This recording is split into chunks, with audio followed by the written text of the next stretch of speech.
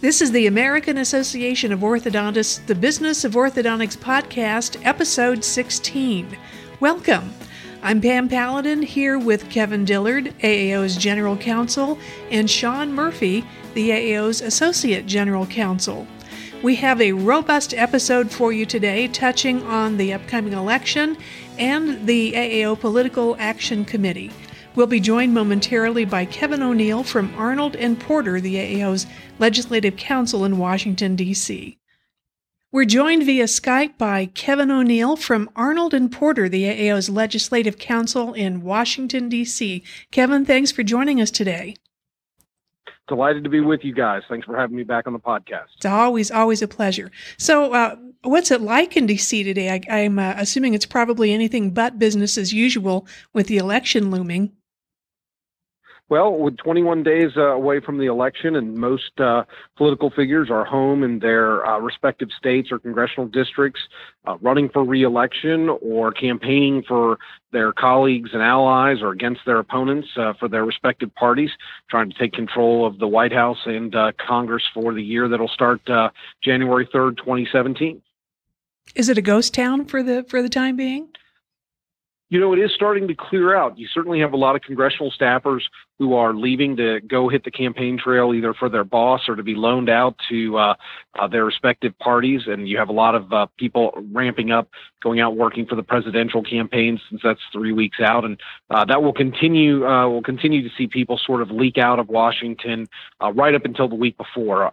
There will be hundreds of Hill staffers who are out on the 72-hour program working the weekend before the election on basic turnout activities. That's very important for both campaigns, although given that Mr. Trump hasn't put together much of a turnout machine, it'll be interesting to see whether or not he has some of those traditional bells and whistles of a campaign.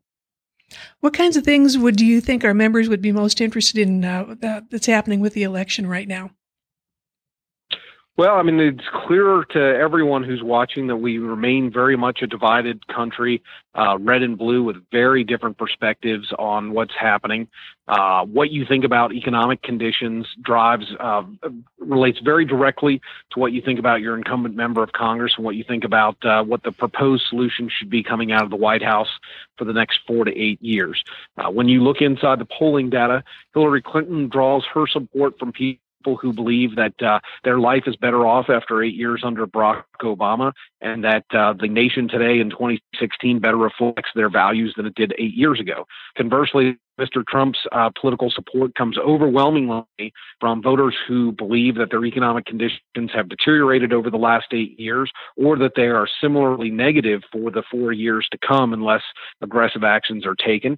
And those voters for backers of Mr. Trump are also much more likely to believe that the values of the country are less reflective of their own personal values than they were 8 years ago. So really, we remain in very red state, blue state situation, and we're about to decide which half of the country gets to be in charge.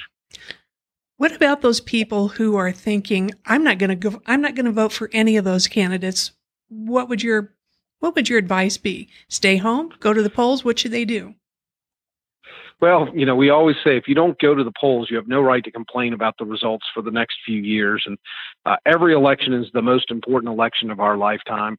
This one is obviously very critical. We're about to determine whether or not the changes made by President Obama and his administration for the last 8 years get locked in by his successor, Hillary Clinton, or whether or not we basically elect someone who intends to unravel many of the signature domestic and foreign policy achievements of the last 8 years in President Obama. There's a pretty stark choice. Almost everyone has an opinion and has well thought out reasons for that, and we would want to encourage everybody to get out and vote and do their civic duty. Staying on the sidelines and hoping that people pick the best remedy for you is not usually a path to success. So all that said, Kevin, what's your prediction on the White House, House, and Senate? How's it going to go? Well, it's a great question, Kevin. The White House right now, as we look 3 weeks out, most of the political prognosticators and the various statistical models have Hillary Clinton with about a 70 to 85% chance of winning the White House. She consistently leads in almost every battleground state that's up for grabs, and she has a multitude of pathways to gain 270 electoral votes to win the White House. Donald Trump has a very narrow pathway. He needs to have an extremely high turnout from base Republicans, and he needs to have millions of Reagan Democrats show back up to the polls and vote for him. Right now, the polling data doesn't show that. But this is a guy who's been tremendously pummeled in the last few weeks, and yet all the polls show him within striking distance of Hillary Clinton. So if you're Hillary, you're a little bit scared about the fact that you haven't been able to pull away despite all the negative attention on your opponent. And if you're Trump, you're a little bit encouraged by that. I think we're going to continue to see some very nasty things come out about both candidates in the next week or two, and we'll see whether or not either of those has an achievement or has an impact on what voters will decide. So I think if you're Hillary Clinton, you're a little happier with where you stand today. But if you're Donald Trump, I think you have legitimate reasons to believe that at a time when 2/3 of America thinks the country's headed on the wrong path, that voting for the agent of change is more likely to occur in the ballot box than voting for more of the same. And that's essentially what the two candidates are. Trump is coming as an agent of change, and Clinton is running as a third term of the Obama administration. Before we leave the presidential campaign, though, I've read a lot of analysis that says that really Pennsylvania is the keystone state in more ways than just their state logo. Is it a must-win state for Trump for his path? It's an interesting situation. Certainly, he would be much better off if he could win Pennsylvania. But Pennsylvania has largely been polling fairly strongly for Hillary Clinton the last few weeks, in many cases well outside the margin of error in the 7 to 9 point range. There are a lot of traditionally red states like in Arizona, Georgia, or even Texas, where Trump is in the 4 to 5 point range. So if Pennsylvania is a swing state, then that means there are some other big traditional Republican states that are also swing states. Pennsylvania is really two different states. It's the Philadelphia market and Pittsburgh, and then it's everything in between. Typically, Democrats have counted on rolling up about 750,000 to 1 million vote lead in Philadelphia and the surrounding environment, and then Republicans win most of the rest of the state. Donald Trump has not been doing well with college-educated women who are both who are politically moderate, heads of household, working. Those tend to be people who've taken a very dim view of his political positions and have also responded very negatively to his campaign allegations of the last few weeks. Unless he can change the perception with that group, it's very hard to see him winning Pennsylvania. He can still get to 270, but it becomes a much more difficult proposition for him to do so, just because so many of the naturally large states electorally, your California, New York, and Illinois, start off as easy Democratic wins. And I think right there, that's 100 or so electoral votes towards the 270 you need. So segueing into the House, we've seen something pretty extraordinary over the last week or so, which is a nominee of a party campaigning against the Speaker of the House, a member of his own party. Is this a calculated move by both Paul Ryan and Donald Trump to kind of play off of each other? And how does that play out in some of the close races that Paul Ryan has to win in order to keep the majority? Well, I laugh only because a lot of that depends on a voter's perception of whether or not they believe anything that Mr. Trump does is calculated, or if it's largely unintentional, moving from point to point. Certainly, I don't think that Mr. Ryan, as Speaker of the House, is looking to engage in a war of words with the presidential nominee of his own party. That doesn't do him any good in most instances. So I don't think that he calculated on his side. On Mr. Trump's side, I think there is a lot to suggest that he actually is calculating in coming out against all establishment figures. And the Speaker of the House is clearly an establishment figure and saying, look, Washington's broken. I intend to upend all of the rules there. I intend to fix things. And going after Ryan is just another sign of that. I think a lot of people in Washington who are Republican would rather see their nominee fight the Democratic nominee than fight members of his own party. But I think a lot of them, certainly official Republican Washington, most of that community has long ago written off Mr. Trump's chances. And a number of them have actually openly sided with Secretary Clinton in this race. So I think Trump sees that, and he He runs against that as hard as he can, figuring that appeals to a number of people who think the country's headed in the wrong direction, and a pox on all their houses if you've been in charge of anything in Washington during that time period. In terms of what it means for the House, I think the House is still likely to stay Republican. Probably as we speak today, it's probably about a 75 to 80% chance. Democrats need to pick up 30 seats in this election, and there are only about 3 dozen competitive races, according to the Cook Political Report, in the House this year. 6 of those are held by Democrats. So they have to either run the table on all of the races that the outside objective reporters consider to be up for grabs, or they have to have such a wave brought in by Hillary Clinton that some people who weren't in trouble end up in trouble on election night. Right now, the polling data doesn't show that. There are certainly some people that are normally safe that are in trouble, but they're all inside of that universe of 3 dozen races that we mentioned. I think our projection right now is that Republicans will lose somewhere in the neighborhood of 15 to 18 seats. That makes for a very narrow and difficult majority for Speaker Ryan if he continues as Speaker. But ironically, the people who are going to lose are going to be moderate Republicans from suburbs, and the conference that comes back, whether or not it's in the majority or minority, will actually be politically more conservative and more difficult for Speaker Trump or whoever the next Republican leader is to handle. Now, it's a little bit different story on the Senate side, Kevin, where we, in the forecast that we give to you all, our most recent forecast that came out this past Monday, reflected poll results that showed Republicans holding the Senate by a margin of 51 to 49. Right now, Republicans start out with 54 seats, but they have many more seats that are in play and competitive in this election cycle than Democrats do. So Democrats are on offense, Republicans are on defense.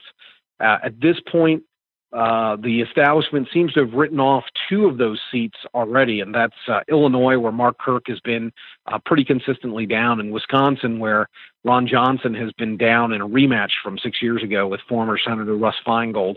He's been down in the 8 to 10 point range for most of this year. So then that gets you from 54 to 52. You've got about 10 seats that are really up in the air. Republicans have done a good job locking up some seats that people thought might be competitive earlier this year: Iowa, Georgia, in particular Ohio, where Rob Portman's probably running the best Senate campaign of anybody. He started out behind a former popular Democratic governor, and now every poll has him up in a 10 to 15 point range. And he's done the right job of sort of distancing himself from Trump while embracing some elements of change. So the real keys to the Senate are going to be New Hampshire, North Carolina, Missouri, Nevada, Indiana, Pennsylvania, Arizona, and Florida. Those 8 races, whoever wins the majority of those is going to be the majority party in the Senate. We think that the high-end mark is probably 52 seats for the Republicans or 53 seats for the Democrats, absent, again, some stunning revelations in the next few days that has a larger wave breaking for Hillary Clinton.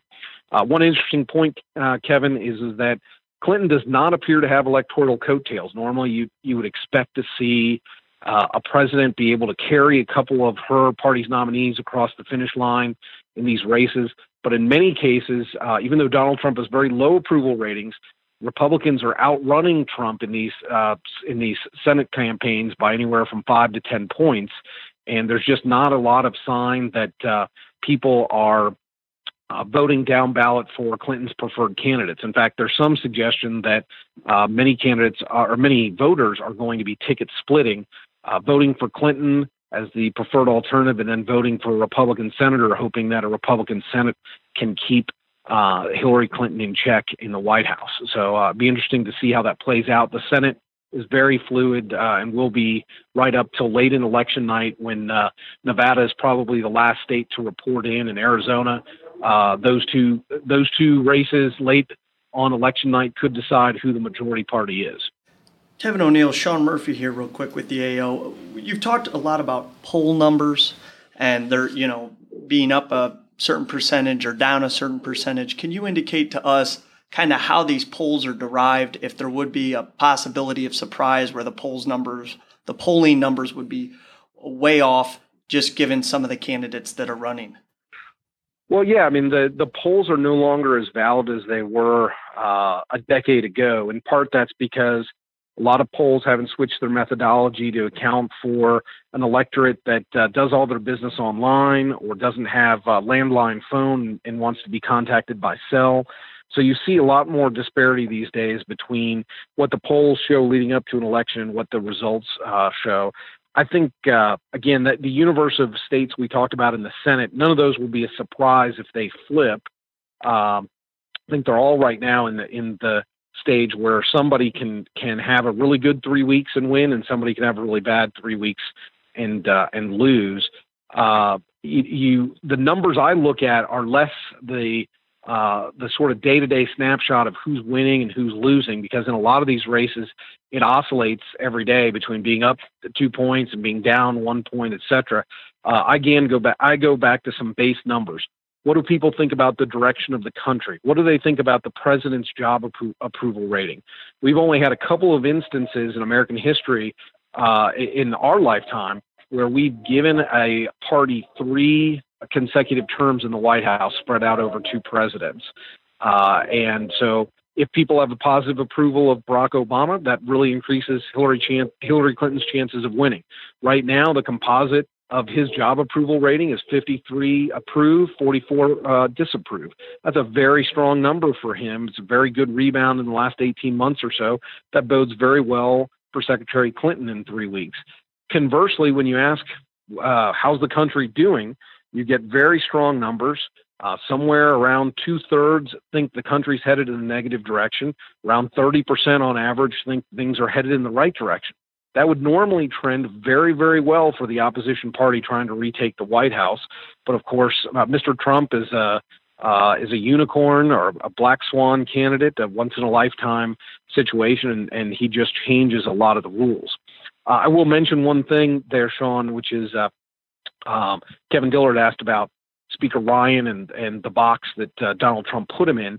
We see a lot of indication that House Republicans in particular, and a few Senate Republicans in key races, are having trouble with this proposition, which is if you disavow Mr. Trump as the nominee, you turn off some of your most fervent base supporters who will turn out and vote for the Republican candidate no matter what. And if they may choose to vote for Mr. Trump and then not vote in your race at all, and you need those folks. If you don't disavow Mr. Trump in some of these races, you turn off some of the moderate supporters who tend to be the swing people who decide the election when it's decided on the margins in a given year. So I think a lot of Republicans that are in shaky races find themselves unsure of which way to go. And by trying to walk that tightrope, they end up ticking off both sides. Will be interesting to see whether or not that proves to be the undoing of some folks on election night in 3 weeks. I'd like to throw out just a question for all three of you, for Kevin O'Neill, Kevin Dillard, and Sean Murphy. Is there an election outcome, whether it's the House and Senate in the presidential election, is there an outcome that bodes better for AAO members and the patients they serve? I'll take a first shot at that. I think, as I've talked to orthodontists, probably I think we could look at empirical studies that we've done that show that most orthodontists vote Republican. Smaller percent vote Democrat. An increasing number are self-identifying as independents. I think the number one issue, so far as I know, is economic growth. So much of the problems that we have in the orthodontic industry would go away if we went from 1.5 or 1.7% growth, depending on who you look to tell you such things, to 4% growth, or even 3.5% growth. I think George Will said it best at our last advocacy conference, that at 1.5 to 2% growth, Americans are tearing each other apart. But at 3%, we're all happy and driving new cars and getting upgrades in our homes. Whatever path I think the individual orthodontists look at this, is it a divided government? Is it a Hillary Clinton presidency with a Republican Congress? Or is it a fully Republican sweep or a full Democrat sweep? Whatever is going to get the economy growing over 2.5, 3%.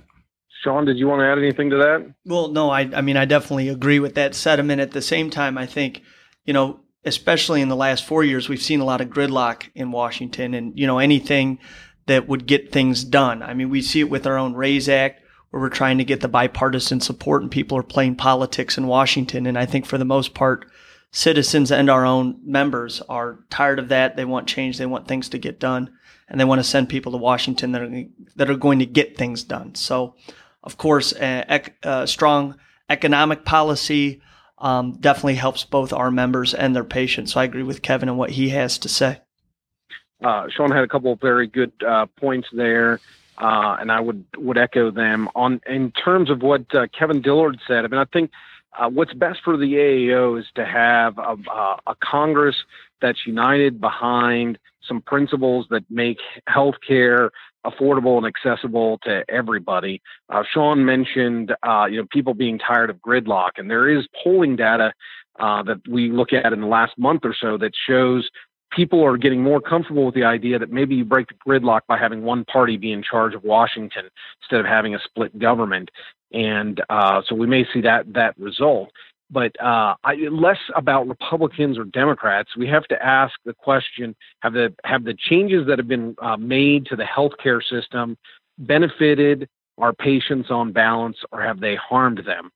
And there's certainly evidence in both directions, and people can be free to make the choice that they want. But I think as healthcare professionals, the AAO, the members are concerned about whether or not we are building a system where orthodontics is largely outside of the Affordable Care Act and the restrictions that it has imposed on the healthcare system.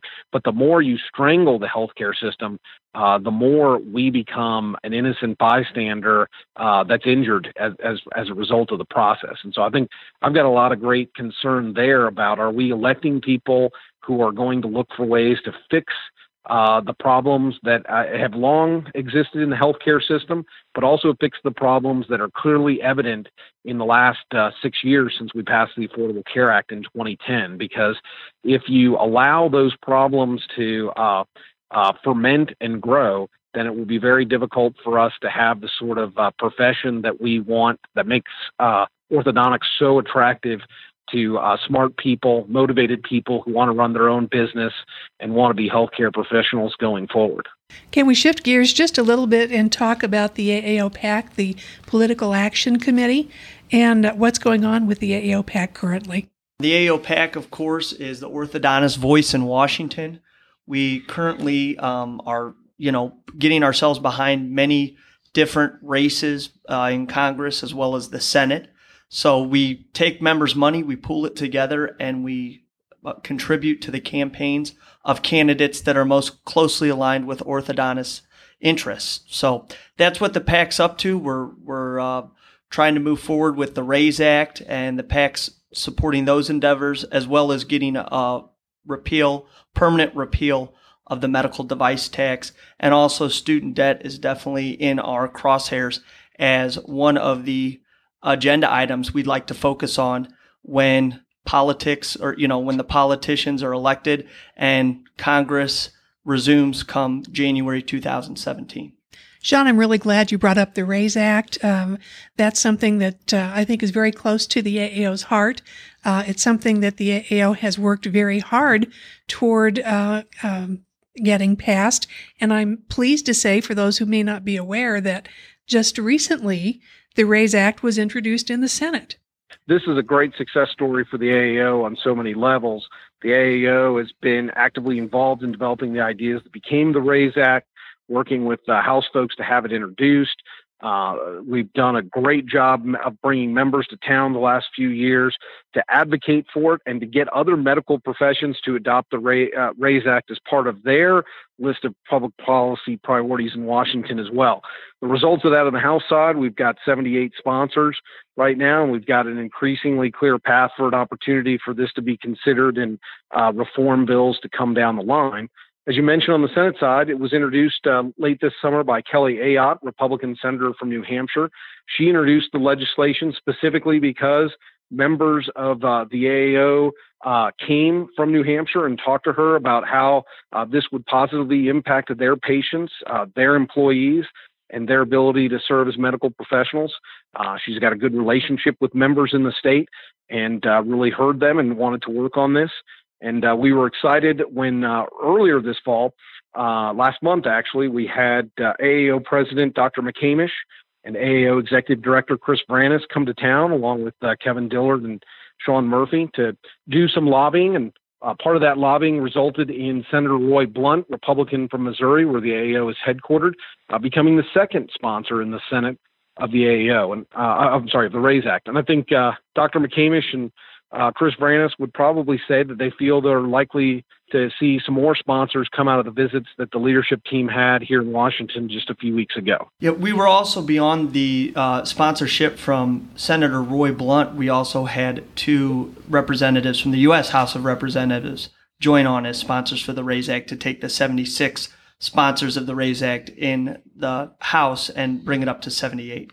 I'd like to throw in a plug for something that's on our public website, mylifemysmile.org, and that is a section called Support the RAISE, or Support the FSA Increase. And it's a mechanism for AAO members to inform patients and people in their communities about what the RAISE Act is and how they can support it, who is currently sponsoring the bill in the House and in the Senate. There are suggested letters to send to your elected officials in Congress, and also information on how to find contact information for your elected officials. So that's mylifemysmile.org, and click on Support FSA Increase for information about the RAISE Act and how to affect its passage. So, Kevin O'Neill, does this does the bill stand much of a chance of passing this Congress, possibly in the lame duck session after the election? Well, a lot of it depends on who wins the election and what that means for a lame duck. We've seen everything from a very, very short lame duck where they pass a spending bill and get out of town to a very productive lame duck where a lot of big deals are cut on legislation that's been logjammed for years. And until you know who the winners and losers are, it's very difficult to forecast what sort of things they might work on. I suspect that healthcare reform is something that's big enough that we're not going to see any small pieces of it move during the lame duck, but that we are really just sort of putting the chess pieces in the right place for a much more positive discussion on what to do about healthcare reform and why it should include expansion of FSAs when we get back to the new Congress starting in January. Kevin Dillard, do you have another comment? Yeah, one last question, Kevin. Every election, it seems like, has some surprise, somebody wins or loses that nobody saw coming. What's your prediction for this year? What's the surprise? I laugh only because if there's anyone who knows that I'm not so good at political predictions, it's Kevin Dillard. Who reminds me constantly that my past political predictions have not come out very well. I don't have a good sense of that. I mean, I think there's nothing right now. There's no one who's unknown. Their danger is unknown, I guess. I think the thing that would surprise me most as we're 3 weeks out is if the Republicans lost control of the House. I think they'll see their majority narrow, but I think the sort of built-in advantages they have from the redistricting in 2010 and being the majority party will be enough to see them through to hold on to their majority. So if somehow it turns out that there is a wave election and Hillary Clinton brings in at least 35 new Democrats in the House, that would be what would surprise me most. We'll see what happens come November 9th. We'll check back with you after the election. That was Kevin O'Neill, the AAO's Legislative Counsel with Arnold and Porter in Washington, D.C., joining us by Skype today. Kevin, thanks very much for taking the time. And that's a wrap for episode 16 of the AAO's The Business of Orthodontics podcast. Thanks to Kevin Dillard, AAO's General Counsel, Sean Murphy, the AAO's Associate General Counsel, and Kevin O'Neill from the firm of Arnold and Porter, the AAO's Legislative Counsel in Washington, D.C. Join us for future podcasts as AAO experts explore questions and issues that are important to you and your orthodontic practice. If you have subject areas you'd like to hear addressed on a future podcast, please email them to info@aaortho.org or call 800-424-2841. This is Pam Paladin. Thanks for listening to the Business of Orthodontics podcast, episode 16.